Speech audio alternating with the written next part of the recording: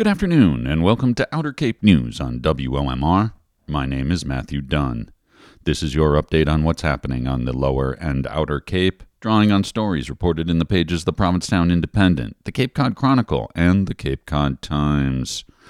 In today's edition, we've got stories about a new tenant for the Christmas Tree Shops property in Orleans, the retirement of Stormy Mayo from the Center for Coastal Studies in Provincetown, and Ira Wood with his matter of opinion about ordering seeds with Coach Belichick in mind.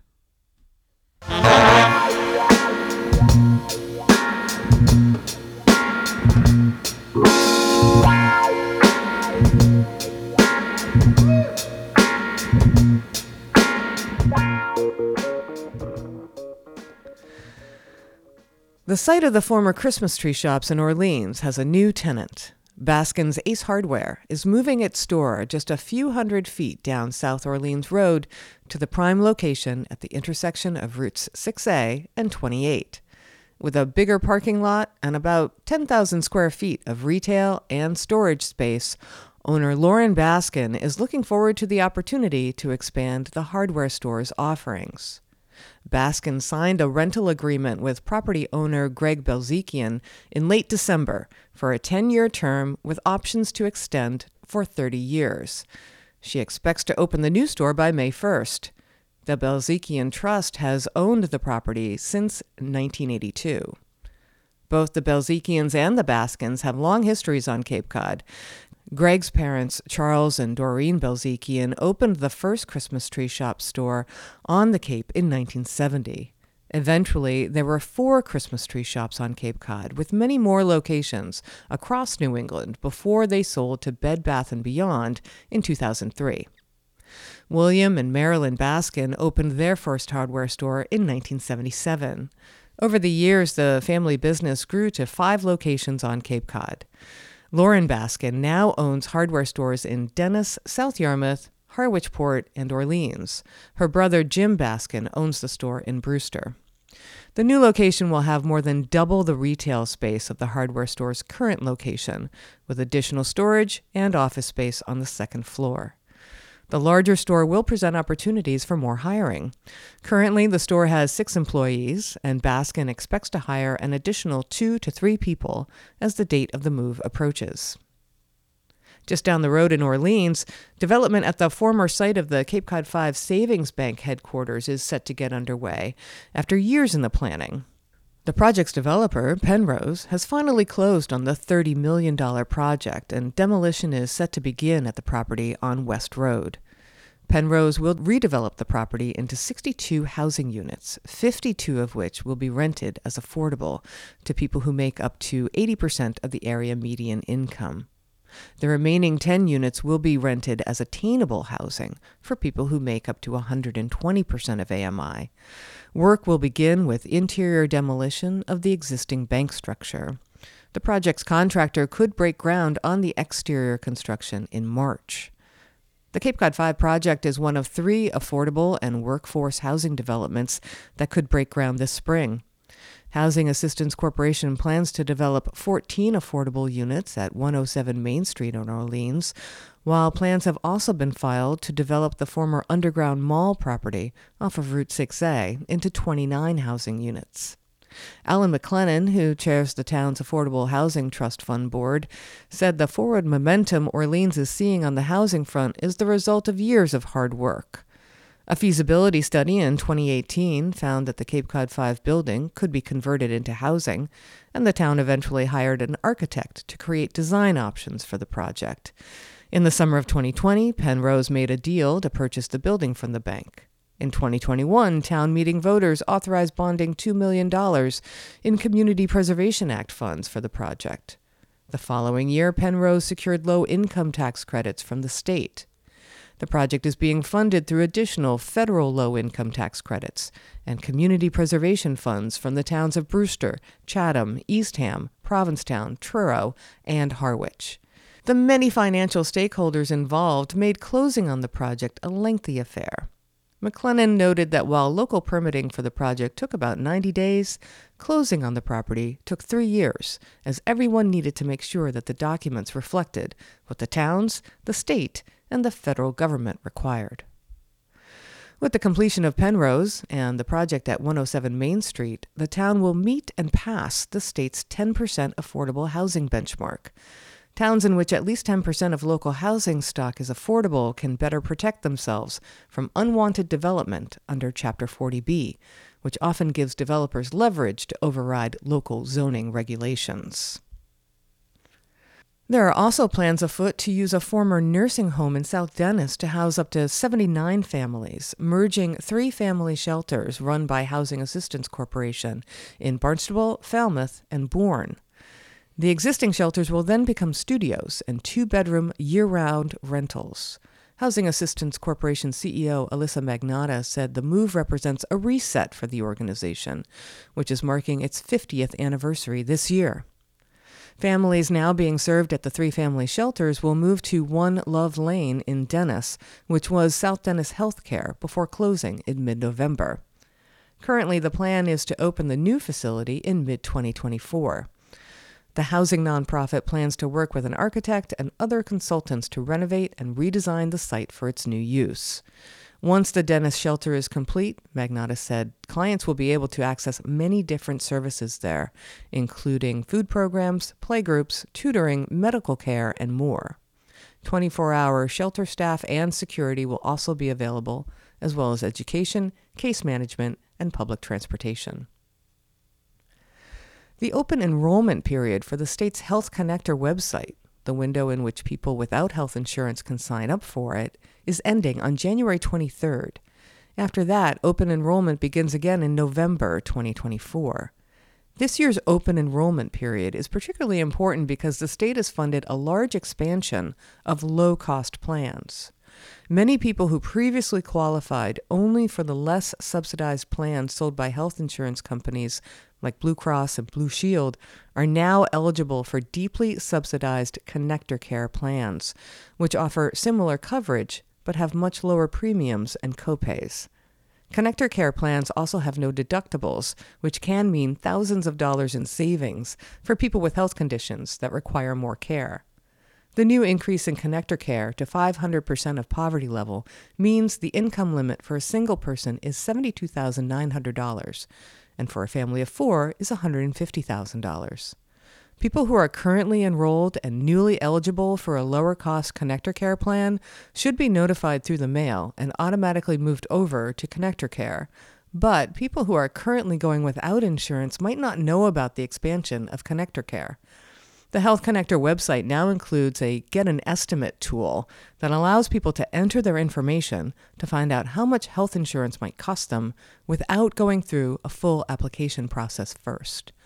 According to the estimator tool, a 60-year-old in Provincetown who makes $70,000 per year would have paid $462 per month for a silver plan from Boston Medical Center, but can now pay $255 per month for a connector care plan from the same organization.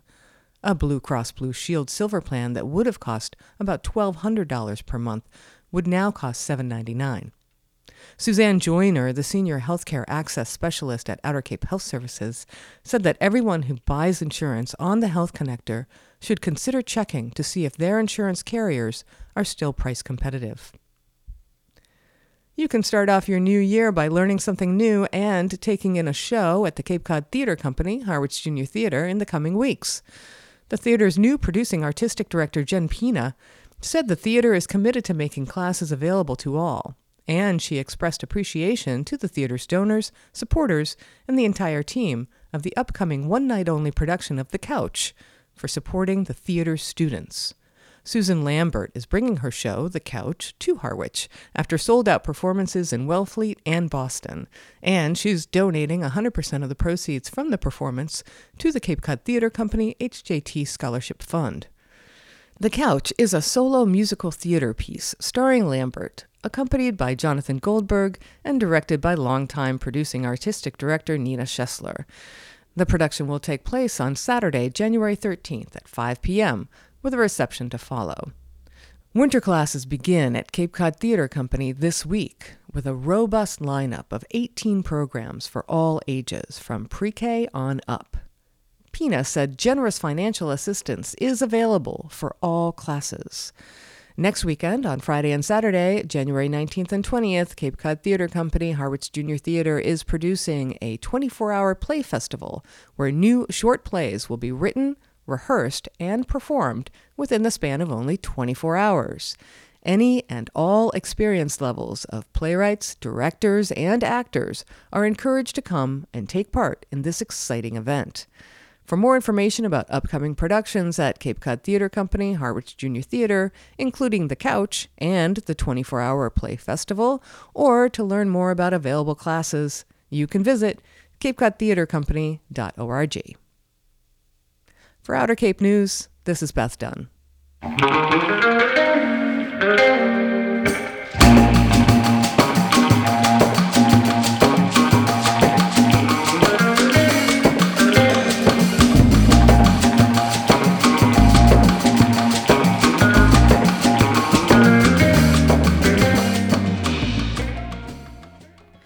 It's the end of an era at a major Provincetown nonprofit. The Center for Coastal Studies has announced the retirement of Charles Stormy Mayo III in May after more than 45 years at the center. Mayo is a co-founder of the organization and director of its right whale ecology program. Daniel Palacios, a professor in whale habitats at Oregon State University, will succeed Mayo as director.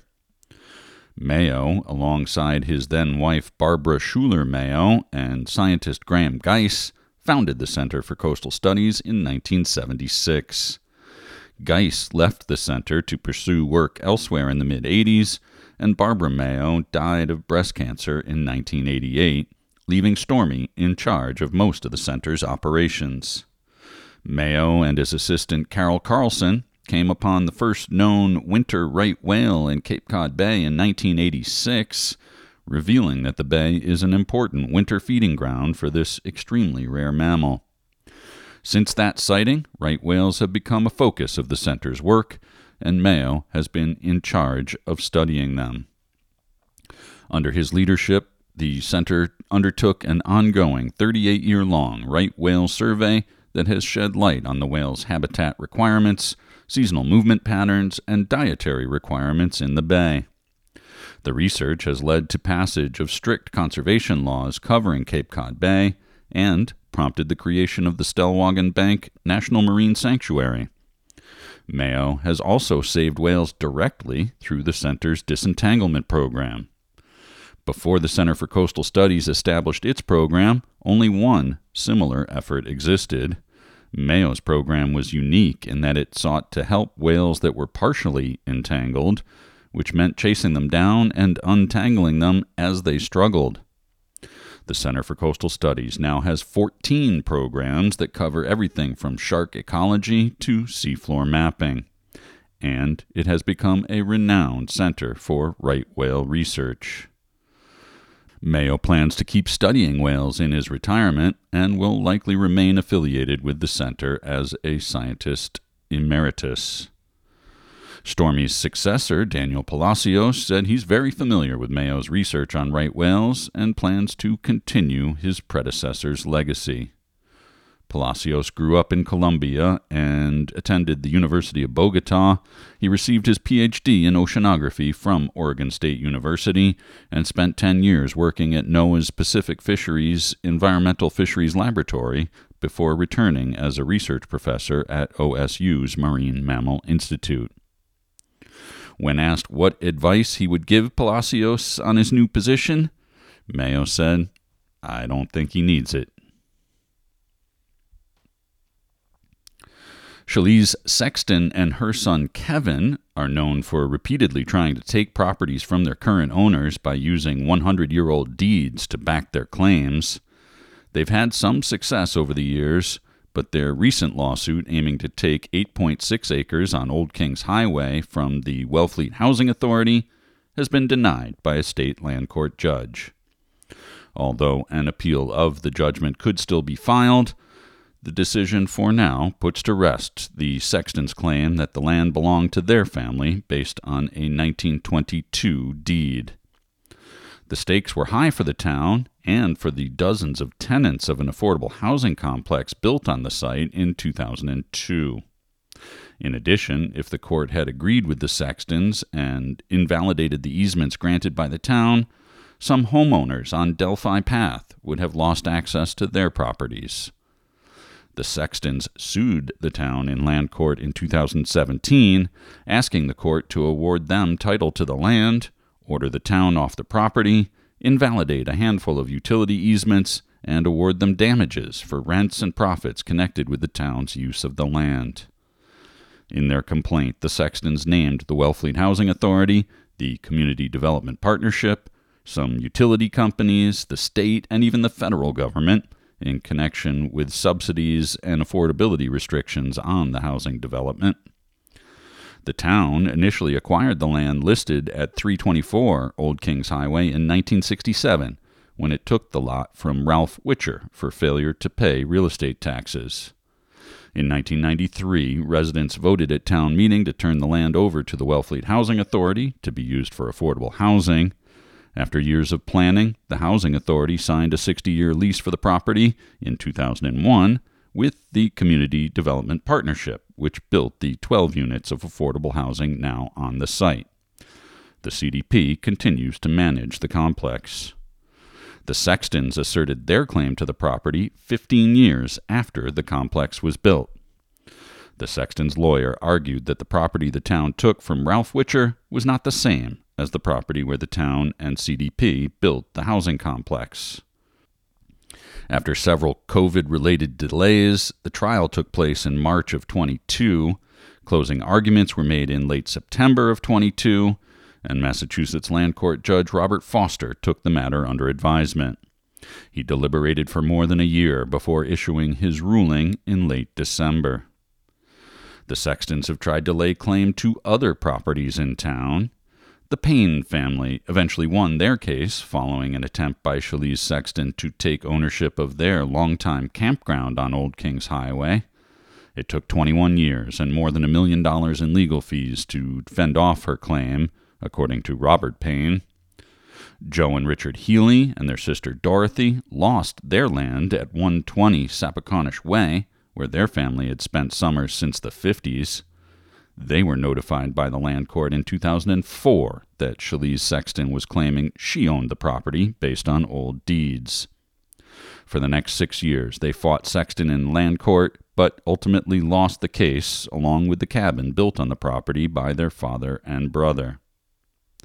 In 2003, the Sextons attempted to claim ownership of some undeveloped land at 521 Old Kings Highway owned by Alfred Picard, Jr., After a costly 3-year court battle, Picard won that case and retained ownership of the land. After a lengthy process, the Truro Select Board on January 9th appointed 2 Republican registrars for terms ending March 30th, 2025. Heather Harper's temporary appointment will become long-term, and Fran Johnson will fill the 4th seat on the board. Harper and Johnson were selected from a list of 6 candidates submitted by the chair of the Republican Town Committee, Tim Hickey. The others were Stephen Garvin, James Goshen, Dennis O'Brien, and Stephen Solog. Select Board member John Dundas was for O'Brien and Johnson, while the other Select Board members were for Harper and Johnson. In the end, Dundas supported his colleagues' choices, and the final votes on the appointments were unanimous. It's possible that another town in our area could soon be looking for a new town administrator. Harwich Town Administrator Joseph Powers is one of 5 finalists for the town manager's position in the town of Foxborough. Powers' 3-year contract as Harwich Town Administrator is due to expire at the end of June. The Select Board has met in executive session on several occasions recently to discuss negotiation of his contract. Under the town administrator's contract, the Select Board is required in the next several weeks to inform Powers whether it plans to issue him a new contract.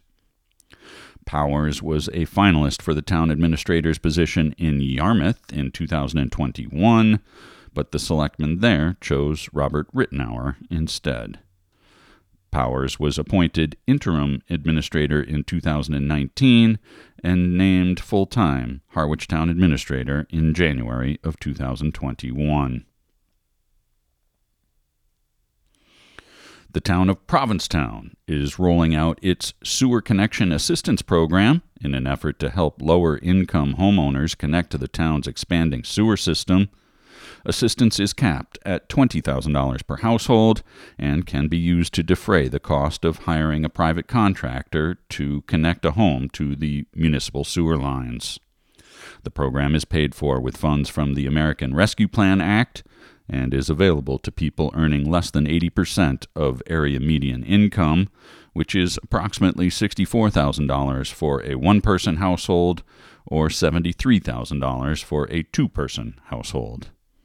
The property must be the homeowner's principal year-round residence, and household assets cannot exceed $200,000, excluding the value of the home. Applications are now open, and workshops will be held for interested homeowners on January 23rd and February 5th. Homeowners with cesspools are a priority for the program and must apply by February 12th. Homeowners with septic systems must apply by March 1st. For Outer Cape News, my name is Matthew Dunn.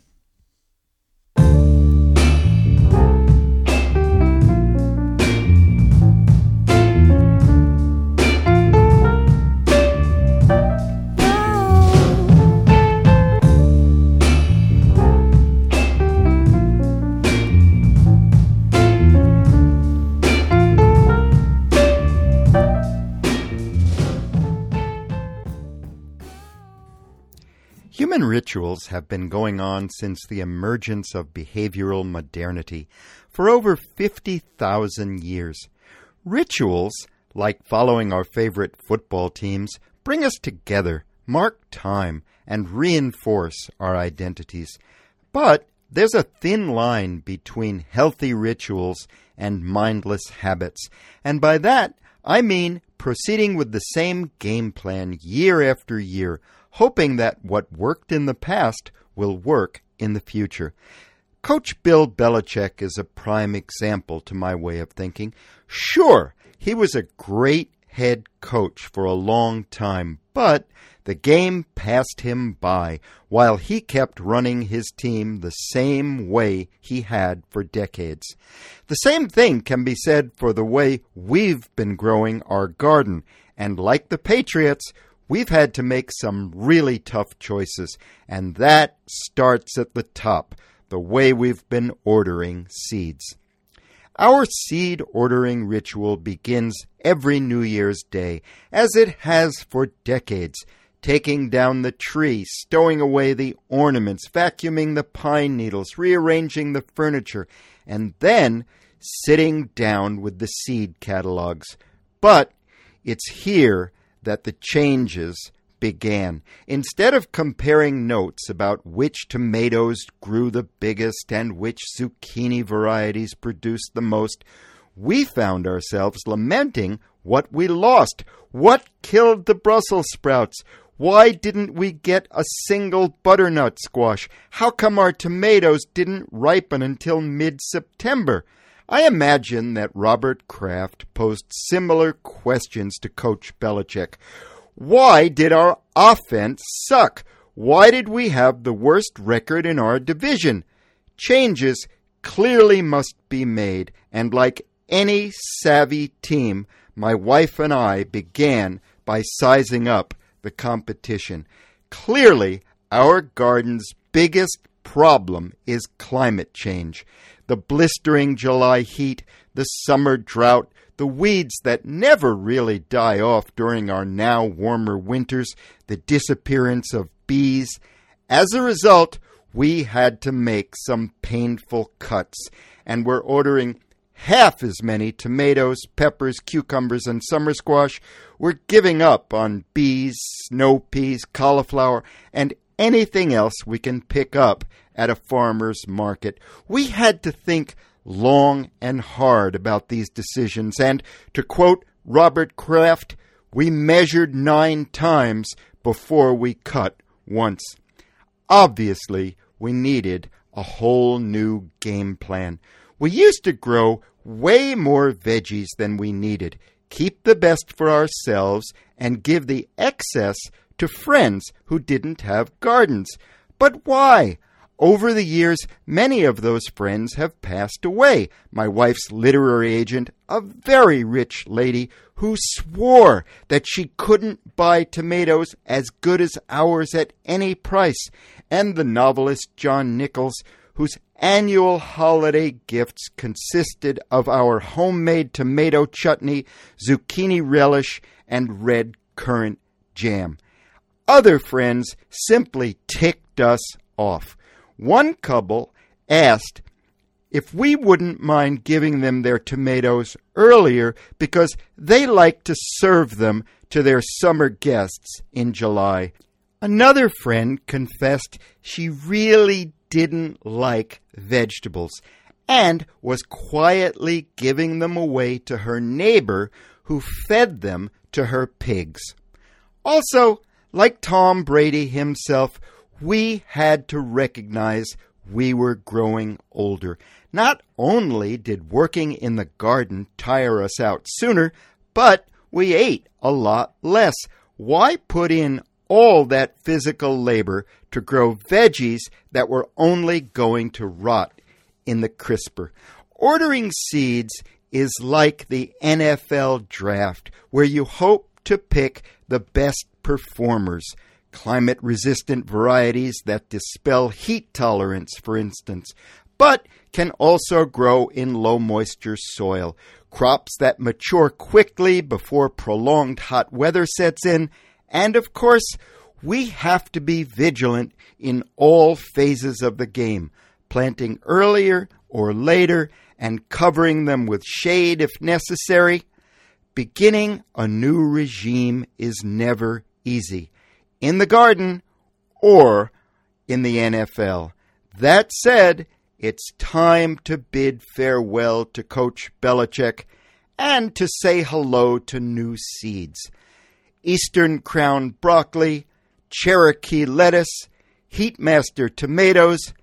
Every new season means a fresh start. I'm Ira Wood, and that's my opinion.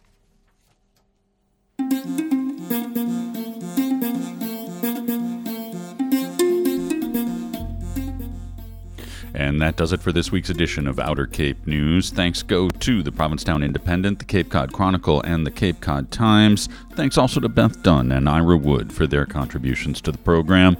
And thanks to Henry and Jane Fisher and Jacob Greenberg for being sustaining members of Outer Cape News. And now stay tuned for Friday afternoon jazz. It's Stirred Not Shaken with Hank and Andy on listener-supported community radio, WOMR. Jogmo yang mama